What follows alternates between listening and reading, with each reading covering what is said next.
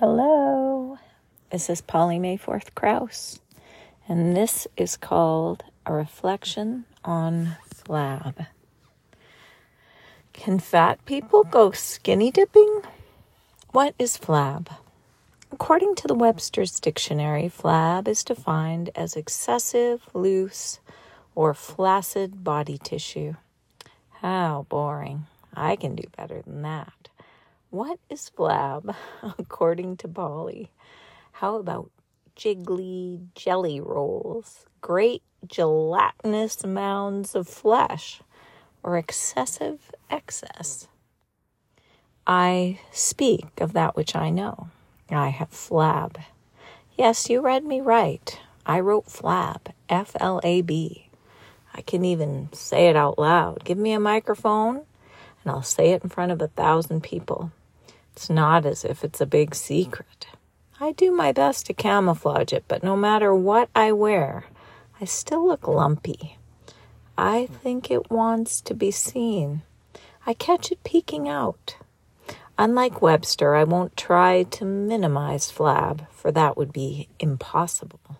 It's so much more than just so much more, isn't it? What is flab? It's a winter coat that I can't remove. It creates warmth whether I need it or not. I bounce like a ball. It cushions my fall. It may keep moving when I've stopped. I have a bobble belly rather than a bobble head.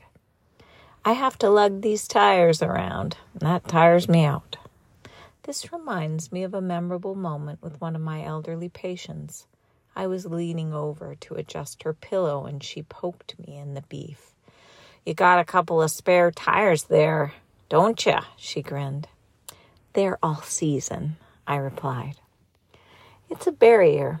It creates distance. It keeps people away. It also makes it difficult to fit into a world of small clothes, bucket seats, and amusement park rides. It's a self-hug. It's soft and squeezable. I'm told there are men who prefer a luscious lady to a hard-body babe. At the same time, way too much of it is a health hazard, a wearable death wish. Some people wouldn't be caught dead in it. They find it revolting. Personally, I find it no more hideous than translucent skin stretched taut over a skeleton. The abundance of flab points to an abundance of food. In my world, I don't know hunger unless I choose to. From what I understand, goodly girth used to be a status symbol denoting wealth. Nowadays, the saying goes, you can't be too rich or too thin. What happened? When did all the fat chicks disappear from paintings? Why is thin now in? I imagine living in that era, and I'm reminded that there were no appliances. I'd rather be chubby and unappreciated than sitting by a river beating my clothes against a rock.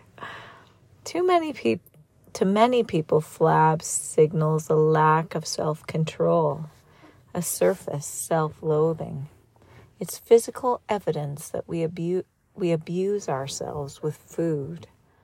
I prefer to think of flab as a pantry that I keep stocked up for the next famine.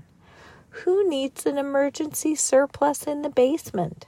What if you can't get to the basement? Flab is something most of us struggle to get rid of. I'm amazed at the lengths people will go to ditch their blubber.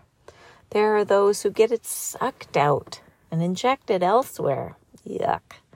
There are those who go to the butcher and have it cut off. Scary. There are those who take drugs and herbs, drink milkshakes, and eat huge platefuls of one miracle food. Some people starve.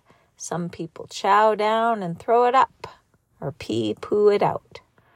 Then there's the Eat Less, Move More Club. We swear off sweets and chuck the chips. We stuff ourselves full of vegetables. We spend hours preparing recipes we would never eat otherwise. We slow our eating.